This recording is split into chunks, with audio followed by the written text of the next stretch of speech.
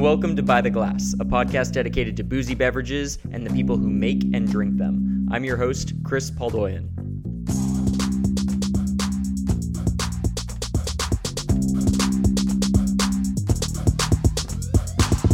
All right, one of my favorite people in the world to talk to is David Schroeder. For over 5 years, David has worked for Guinness Brewery and currently serves as a brewery ambassador. So as you can imagine, we talk about beer a fair bit, but when we're not talking about beer, we're mostly talking about film. Now, ostensibly, this is a podcast about beverages, but if you've watched any number of Tarantino or Scorsese or Almodovar films, you know that movies and food and drink cross paths plenty of times. But beyond kind of those like narrative elements, I've been thinking about going to the movies and dining out, both of which are these communal experiences that are just totally vestiges of a pre-pandemic era. So I wanted to catch up with David and hear about what he's been watching and what he's been drinking. David's based in Denver, Colorado, and he's been working on some really exciting projects on the educational front with Guinness. So I banged his line, we caught up, and the first thing we talked about was the gigantic copper still behind him in the Zoom chat. So he'll start explaining what that big piece of equipment is. We'll start right there. This is a still that I bought from Austria right when lockdown quarantine happened. It's a company that specializes in distilling things from plant material, so not booze, just aromatics. Because my theory is, and I've wanted to do this hobby for a very long time, is that in order to understand, like when we, as you know, working in the world of wine and me and beer, you smell all these different things and you're comparing them to something else. And when you really get down to it, a lot of those flavors, like I just wanted to understand those flavors, so I'm really into aroma and fragrance and things like that. But I just have wanted to do that for years. So right when the, quarantine happened and then we got that stimulus check or whatever, I was like, okay, that's going straight to this still. Hell yeah. They shipped it over from Austria and I've just been fucking around with it, man. I did. What kind of herbs and... I did stuff from, I'm really interested, especially in the fragrance world. There's not a lot of kind of like beer. There's a lot of citrus. And Americans palates really like citrus and bright flavors and fruit derived flavors, but there's not a lot of woody and those kinds of flavors. And in beer, you find those in like saisons and, really like rustic styles. So I did cedar, which turned out okay. You can actually see I have all the bottles of stuff that I've still. Little champagne splits are the best because it tapers down the side.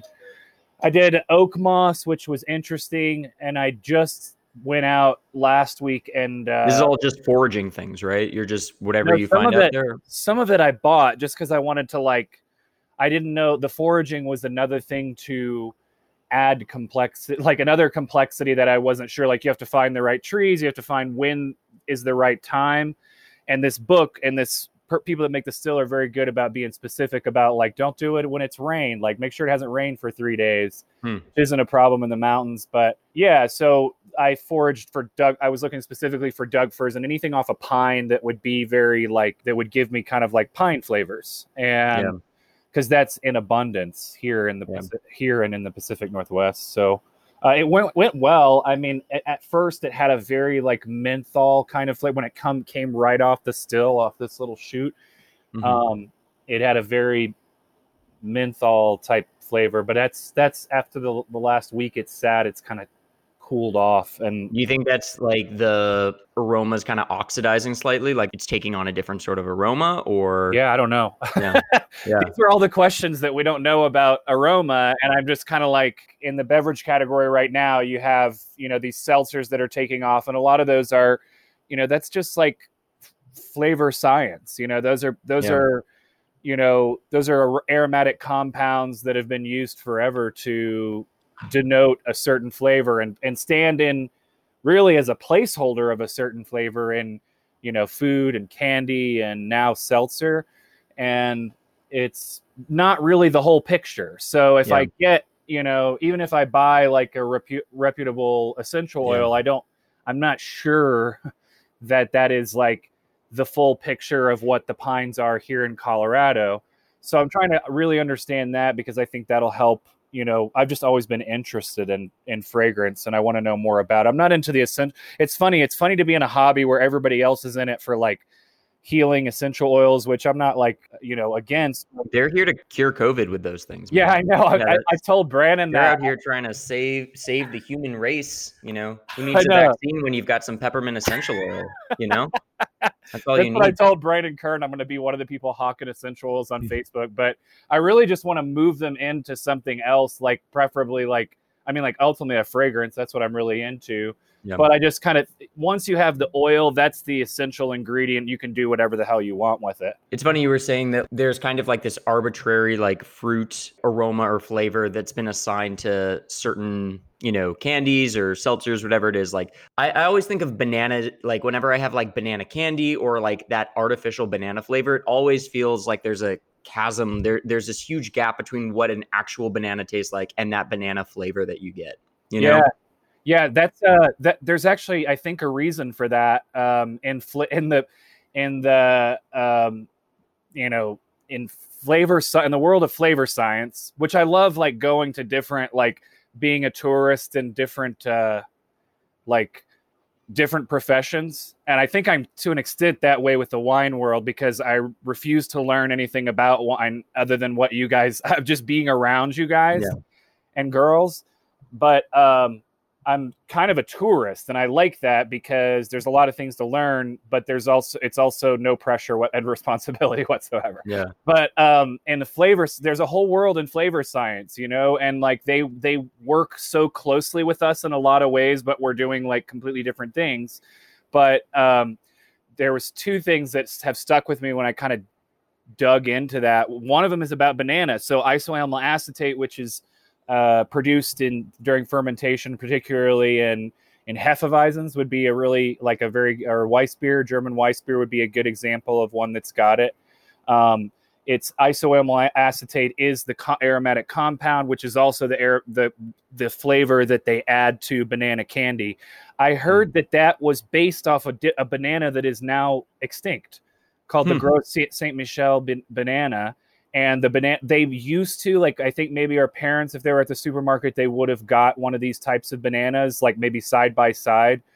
But they're not, you can't find them. I think they're completely extinct. But and so there is a literal like difference. And maybe if that other banana would taste more like a banana candy, just a trip to think about.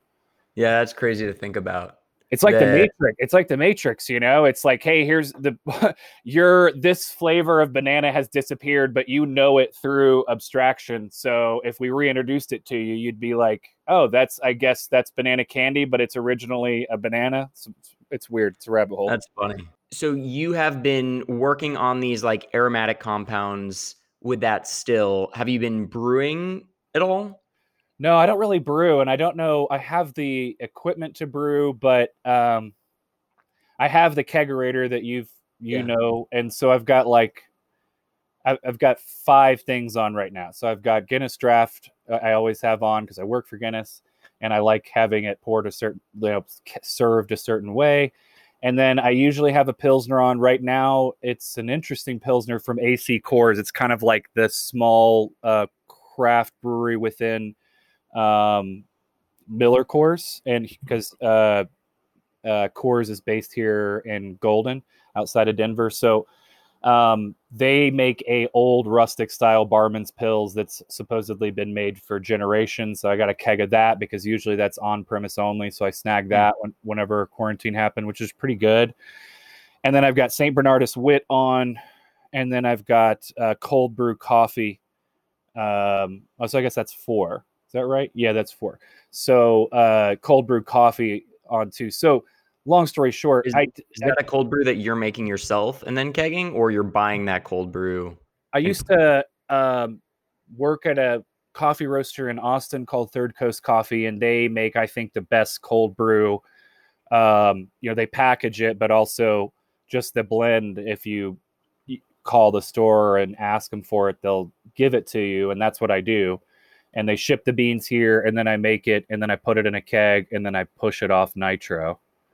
But I mean, I think that the pattern I guess I have is that if I find something I really like, and I'm always searching for things I really like, I try to either recreate it or just have it. As I think as a buyer, you're just like, you have something amazing and it's not available in your state, and you're like, okay, well, how can I get it? How can I get it to my state? But that, so for beer, I feel lucky because I'm able to find shit from all over the world, and sometimes I run into like distribution shit, but not often. There's only a few styles that I can think of where I'm like, that I can't get the best example of. And one of them would be like a Czech Pilsner. I mean, you can get really good Pilsners in a lot of big cities in America, including yours and mine and Oregon. The Pilsner scene's great right now, but in terms of like an old rustic Pilsner, where my favorite beer of all time was the Czech Pilsner in Kutna Sumave. It's southwest Czech Republic, about 3 hours southwest of Prague, and it's a very old rustic brewery. And they made the best beer. That's like my desert island beer if I had to choose one beer for the rest of my life. And they went out of business last year. As you entered a proverbial desert, the desert island hypothetical has been put to the test during quarantine for a lot of people. Yeah. When you're suddenly like essentially on a desert island, when you're kind of isolated from other people, it's kind of like you are in that position where you are kind of stuck with whatever you have. So the fact that you've been able to, work your distribution channels to get what you want on tap at your house, that's how I feel. That's how I feel about it. I think I am like on an arc, because I like to keep those things close to me. And this biggest scare is that they disappear. As you've traveled to producers and you taste certain things and you're like, we take for granted I think the internet causes us to think that there is a comprehensive, exhaustive record of everything that there is and ever will be, which is just patently false. And I think that, the Czech Pilsner that was my favorite that went out of business, that's an example of like, you travel and taste these things and then they can disappear. They are endangered. And so that would be an example of something that would be a style where I would want to brew it, which would be really hard to make. Maybe like an alt beer. When I was in Dusseldorf and had alt beer, it was extremely different experience than any alt beer I'd have here domestically. So there's a couple styles where I'm like, that doesn't exist in my world. I would like to have it, and the only way to have it is really to make it. But I still have all this other shit going on, so I'm not like it. There also the rate of failure, because as like I think Ira Glass said, like part of doing something is getting used to the fact that you're not going to make something as good as you want it to be for a very long time, and you have to get over that. My palate, for what I look for in beer, it's like I look for a lot. And if I make a 5 or 10 gallon batch of beer and it doesn't have those elements, then I can kid myself and be like, yeah, this is pretty good, but I'm not going to drink it, So it's probably a fear of failure more than anything, but it's also there's also high risk of failure in that hobby. Whereas this, I don't know anything about the still or aromatics, so it's kind of learning something from scratch. There's less of that comparison factor. You were talking about how you have Guinness on draft at your house because you like it served a very specific way that's kind of hard to get. Do you want to talk about that a little bit, like how you like it served? Yeah, this is what happen to be working on a lot right now, which is in the United States, because you had the situation where restaurants have opened up, closed. Those draft lines have heated up and cooled down and sometimes not been packed with cleaner. And so it's kind of like, in terms of draft line quality in the United States, which, as sexy as it sounds, is a day in and day out job that we always think about in the beer industry. It's in the worst state it's ever been. And so we're actively, Guinness, along with many other suppliers, is actively trying to figure out how to at least make sure that these lines don't serve infected beer is basically the baseline. But even before COVID, we were thinking about what makes a Guinness perfect, and it's such a subtle beer that I know there's probably a good wine comparison here of something where there's a wine that is lower in alcohol and subtle flavors, and they're all like it achieves something in its subtlety and its harmony in those flavors that a bigger wine could never achieve. And Guinness is one of those beers. It's the flavors of bitterness / dryness, but the roastiness, slight acidity, and the texture, all of those come together in a way that is, as cask beer, lower ABV beer did in the past. It's meant for, of course, its sessionability and being able to drink a lot of it, but also very subtle, harmonized flavors, which English brewing tradition tends to do. So all that being said, Guinness is, when it's perfect, it's one of the best beers I've ever had. But whenever one of those elements is out of whack, either because the temperature is too cold or the line, like right now, the line is not clean, or typically the temperature is the biggest one in the United States because we're sharing with, beers that advertise their coldness. And so like a lot of beer coolers are kept very cold. But it's kind of everything. I don't know. I did it and started in St. Louis, and I was working for Guinness in St. Louis as a sales rep, and I was just like, I can't find anybody that serves Guinness like exactly how I want it.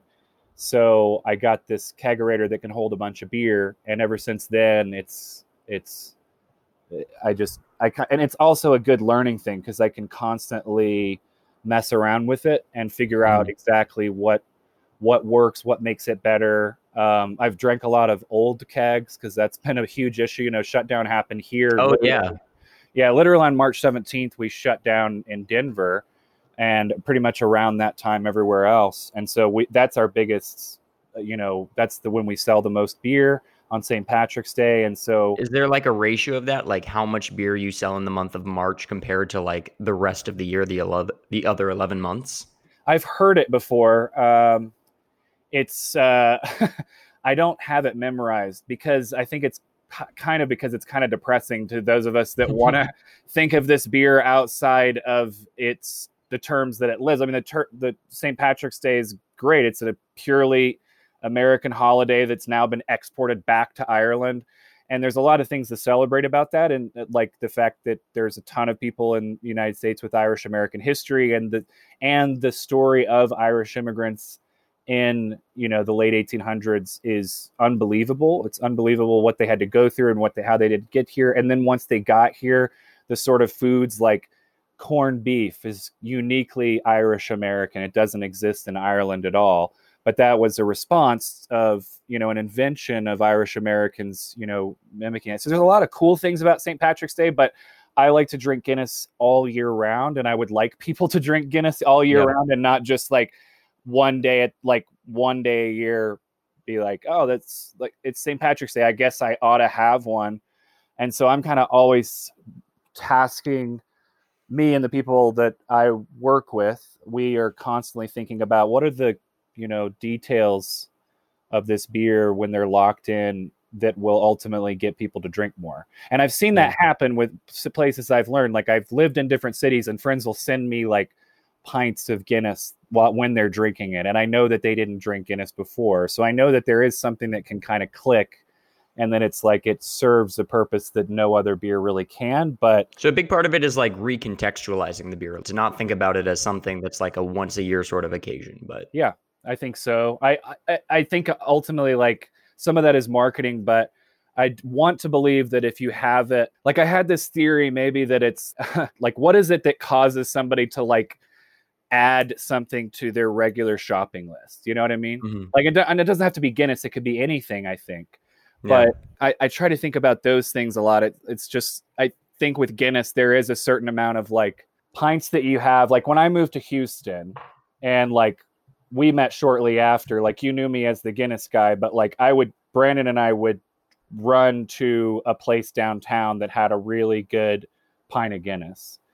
And then we would have a couple pints, and then we'd run around some more for quote unquote exercise. But Brandon, I'm sure, didn't like that when he first had it. Like, I mean, not that he didn't not like it, but by the time I left Houston 2 or 3 years later, he now drinks Guinness regularly. So it's kind of like companionship or that doing it with somebody else. But how many number of times is that? I mean, that's kind of a shitty way to think about it. Corporate way to think about it is like number of pints times friendship times this, and then you have a lifetime customer. So maybe we can talk real quick about your approach to beer education, because that's something I think you do really well. I'm thinking back to like the live brew labs where you literally brewed a beer on stage while teaching people about beer. So that I thought was like one of the most unique kind of master classes on any form of beverage that I've attended. And I think the way in which thank you, it was super cool.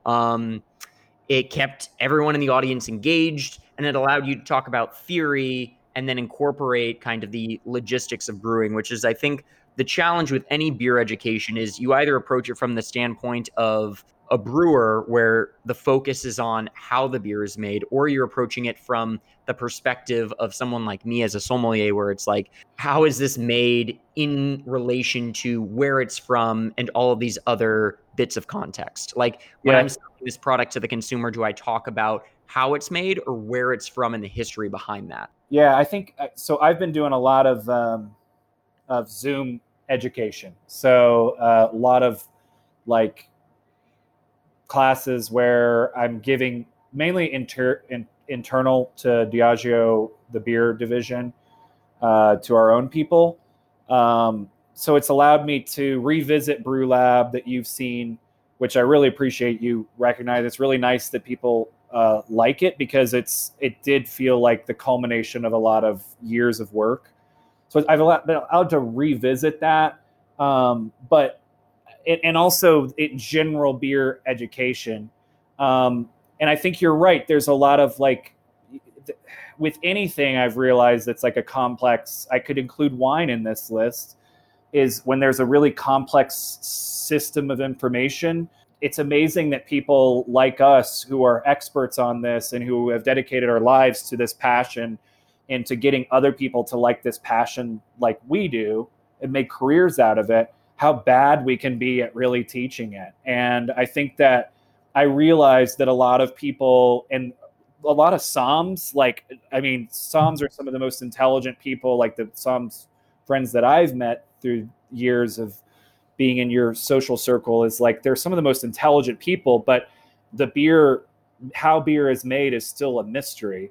And that's crazy to me, because how can that be that somebody who has such an intuitive or, innate understanding of fermentation and flavor, how could it not have been presented well to them even?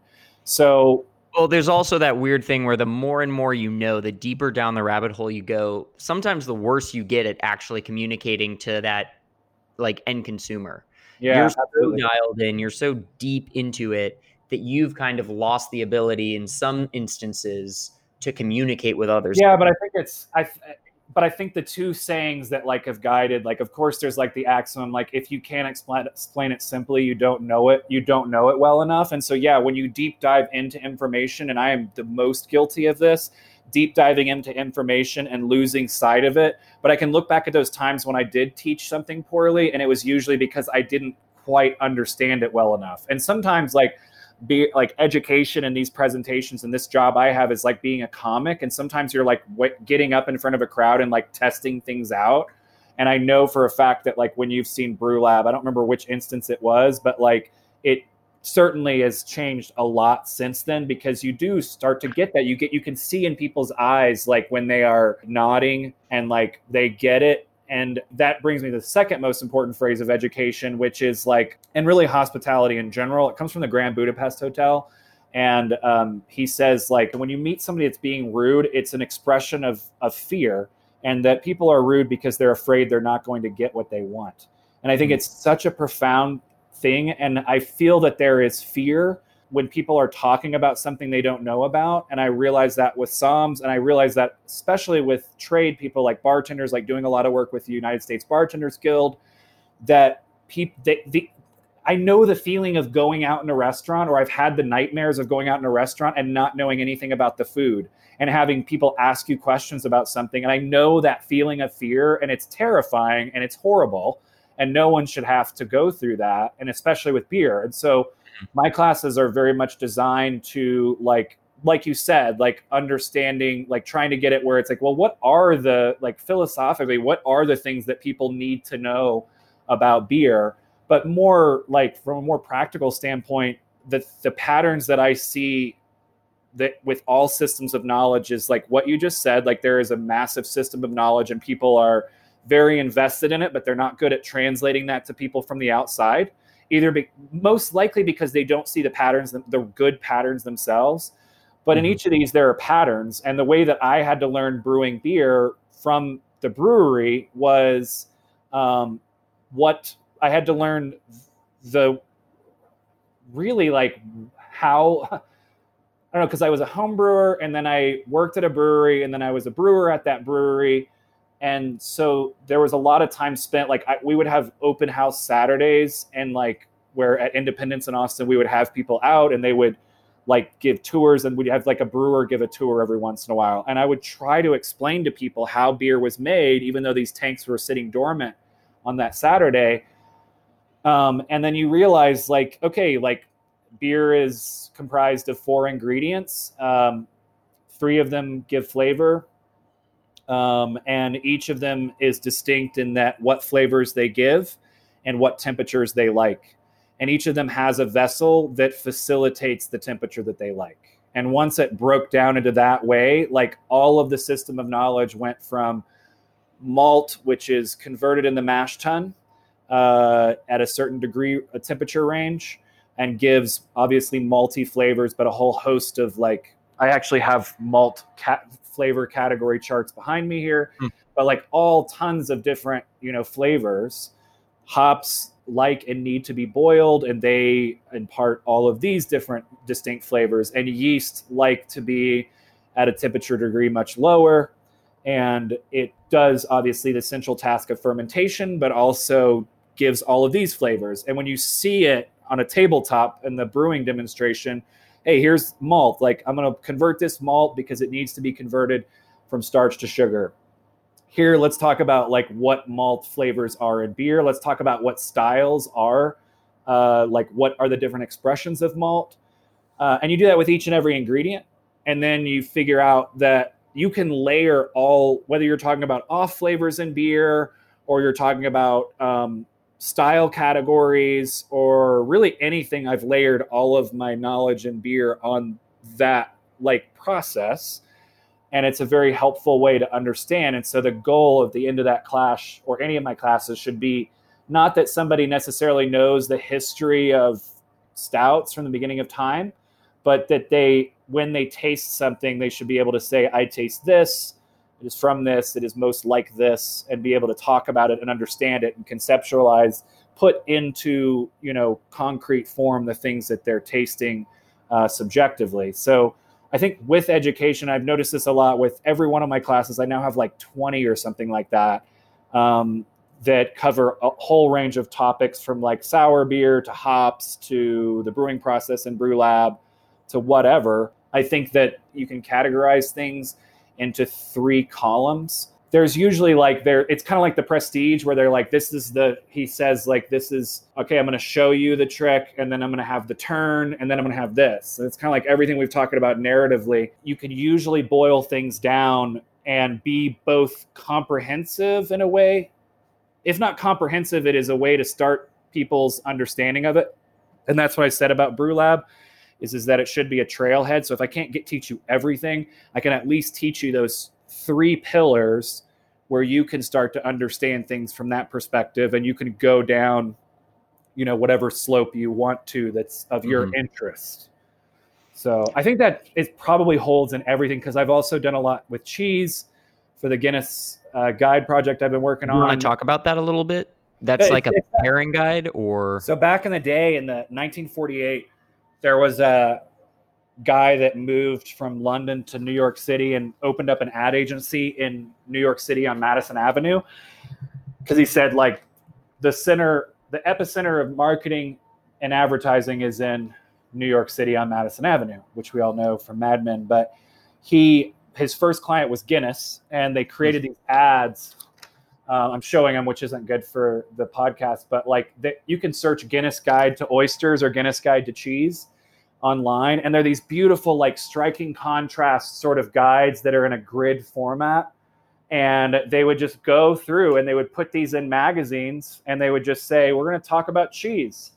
And it's one of the first examples of native advertising. And so a year or two ago, I pitched, like, I've been pitching it for a really long time, but it finally got traction with Guinness.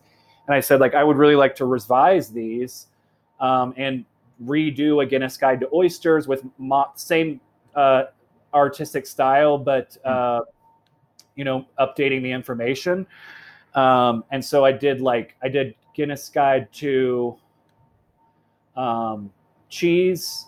These are all like in development right now. Guinness Guide to Cheese, Guinness Guide to Oysters, Guinness Guide to Chocolate and Coffee, which is really fun. And then there's another one that's like Guinness Guide to Cooking Techniques. But what I learned with that is because I got really into cheese, the cheese world. And there is there's this totally separate world of people who are doing what we do, but in a slightly different way. And that is the American, like the Cheese Making Society. And they have conferences and they get drunk and they argue about cheese. And it's just a whole thing. But I realized with cheese, it's the same exact thing. I went to Murray's in New York. I went to Antonelli's in Austin.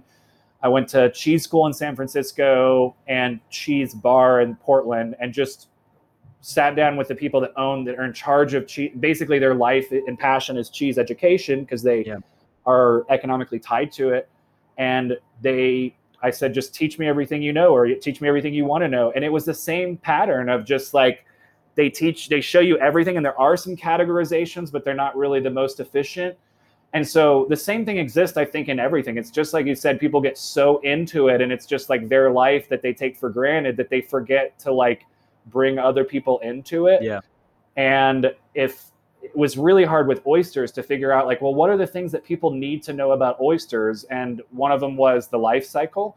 One of them is the 5 different species of oysters.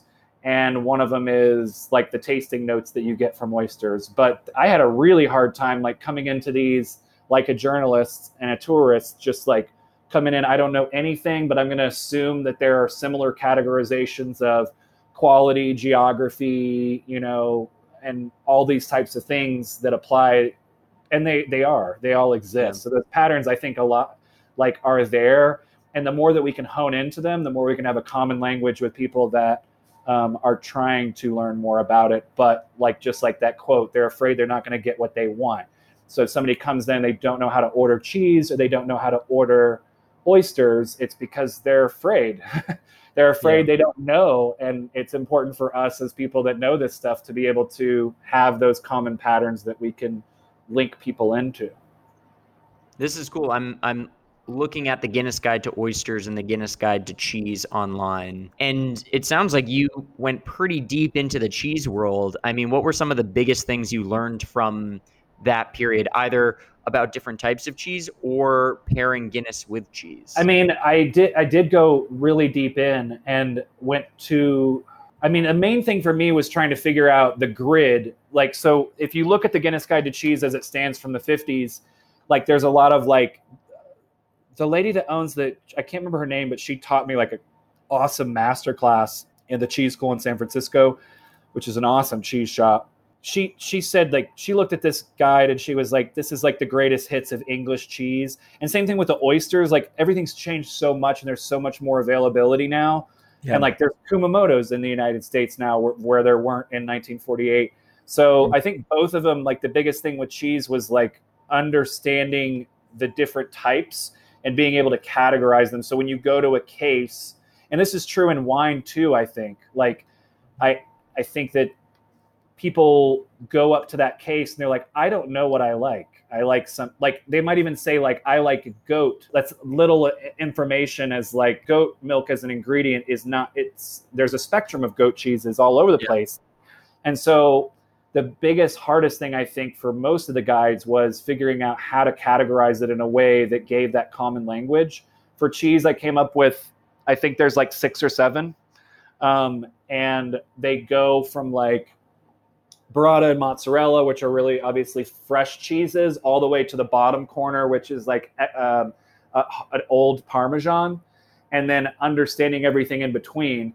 And the goal is, even more so from the original guides, ads in the 50s, I think that my goal was like people would read this and then have the language to be able to go to a cheese shop and be like, throw out 3 descriptors and get close to what they like. That's like, I think that's what every purveyor actually wants their guests to say is like, if you could just tell me, like, I know, like, from what little I know about wine, that I like oaky, I used to like juicy. It's a little bit, I like something with a little bit of tannins, a little bit of roundness, but I can say, like, you have a common language with the people that are trying to sell you this product, you know? Yeah. And I don't even study it. I just have been around you guys enough to be like, okay. And that's, I think, having those handful of descriptors, or like with bubbly, it's like, okay, I like bubbly, but I like it with like where it's got that like brioche quality because it's been on the lees for like, it's got that lees contact. Like those little bit of descriptors help your somm like light years. Whereas they're starting from scratch and you just say like, I remember working at Olio because it's primarily a wine bar. And I learned that like, if somebody says they want a dry red, they actually don't want a dry red. They just don't, their definition of sweet is like really shitty boxed wine or jugs of wine and shit like that. So they think that their definition of dry is dry, but it's actually not. It's actually sweet.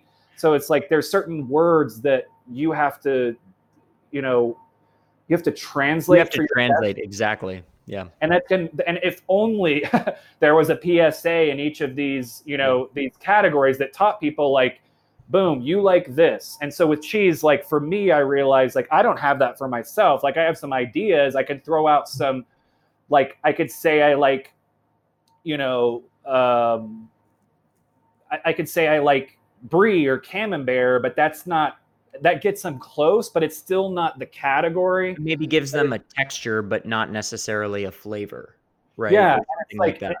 And I'm sure that happens all the time in wine. People come in and they're like, they'll throw out a random like grape or even a random producer when they're like, oh, when we went to Napa and we went to this one place, and they throw it out there, and if you don't have it, they're like horrified. And it's like, that's not, you think that that's helpful, but it's actually not. Like I'm more trying to see what is the spectrum of sugar level, acidity, tannins, and bitterness that you like. And then I can plug you in and I can give you the best thing you've ever had, but I have to have those words. And so with cheese, I realized I didn't have that for myself. And so it was really fun to like pick them apart and realize like, okay, Bloomy Rind is like a category of cheese that contains, all levels of intensity from brie to camembert to something that's, Vacherin, which is like really intense. And then, Waschtrein have like, how they're made, but also like what are their flavor. And then Alpine is what I really like. So just categorizing them out to understand selfishly what I like, but then also understanding what the whole spectrum is. So at the end of reading the guide or seeing it, and if it was ever to run in a magazine or whatever, you should be able to be like, okay, I like this. And you can go into a cheese shop, point at and be like, I like this category. What do you have in this category? And you've just helped your understanding of, you just helped your cheesemonger so much, because now they're like, thank God I can give you what you want, where we had this chasm before.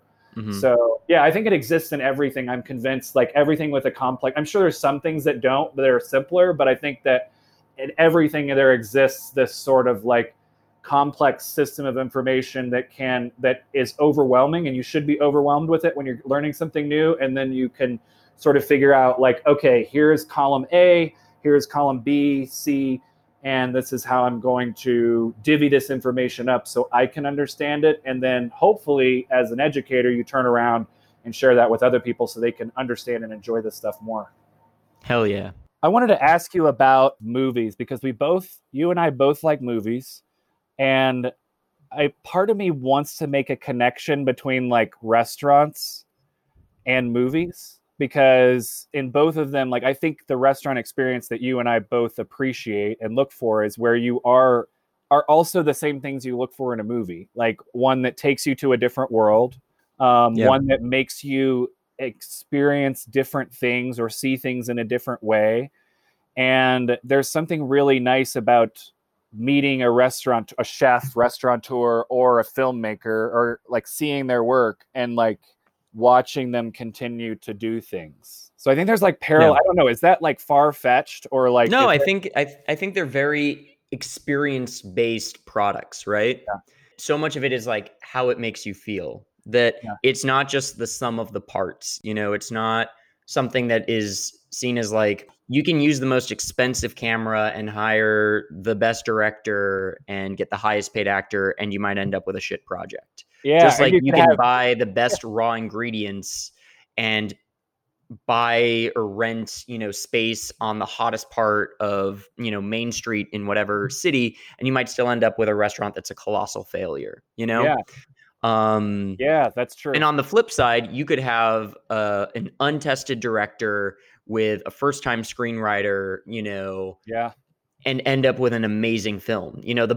I think that maybe is a good comparison. You look at like a movie with like a very low budget, whatever it is, it could be fucking Hereditary, right? Yeah. A movie that had like a very low budget, Ari Aster, I think it was like his first full-length film. Correct, and surely you have like Toni Collette, great actress, well established, but ends up being this like amazing movie, right? Yeah, I think I think there's also been a liberalization in both categories too, because like Ari Aster, like I love Ari Aster because his second movie, Midsommar, was like mind-blowing to me. And I tend to like a lot of movies that I realize that I tend to like a lot of movies that have to do with grief and trauma and how people, because I think those things like are in a sense universal, but also like it's really like makes humans do weird and unique things to them. And I love that. I like that aspect of that. And like Midsommar is 100% about grief and trauma. And so like you brought up, and it's a great breakup film. I don't know. It's like, to me, it's a breakup movie, but like, I mean, the first scene, first of all, like, I mean, I don't think there's, in the same way Hereditary had an amazing first, like a very gripping, and I think that's because he made short films before, which require you to get somebody's attention very early on. But in both of those movies, the first 10 minutes are some of the just completely unique, like thing that I've never seen anything like both of those first 10 minutes. And it's not because like the story with her family, it's not just about him. I think Florence Pugh's like scene where she is like just screaming out in pain and anguish is the most, like one of the most truthful things I've ever seen anywhere committed to film. Like it's impossible. There's a thing that I think about with movies and with restaurants is that like it comes from a David Mamet quote that he wrote in True versus False, which is people don't go to see a magician to find out how they did the trick. They go to be fooled. And like I think all art, whether you see it, hear it, taste it, or feel it, is based on that's essential like imitation, just as that. I think that's the central like mechanism by which, because I think and the more it's one of those things where the more you think about it, the more you realize it's what everything is based upon. Whether like my favorite thing about any food or drink is that it transports you to a different time and place. That is in a sense an illusion. They in Arrested Development, they put it like Ben Stiller's character was like, he said that he called the audience the howdy do that's, which I thought was so good. Like he's just like, ooh, the howdy do that's, and that's how he referred to the audience. But I think that's a really funny way, but also a truthful way of whether you're a guest or you're drinking something or you're watching a movie. But I think that's kind of that illusion is the central thing. And most of the experiences that I like create some sense of that illusion. Well, I think all of your beer illusions have been very successful. Thanks again, man, for really taking the time to chat. It's been fun. This has been fun, man. Thanks for indulging me. This episode was just a snippet of the full conversation that David and I had. There's about an extra hour of film debate about everything from The Big Lebowski to David Lindelof's Watchmen that ended up on the cutting room floor. So maybe there'll be a bonus episode, who's to say?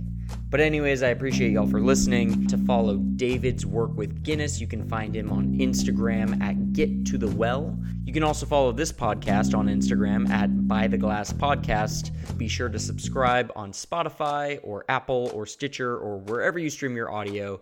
We'll see you next week for another episode. This is Chris. We'll talk soon.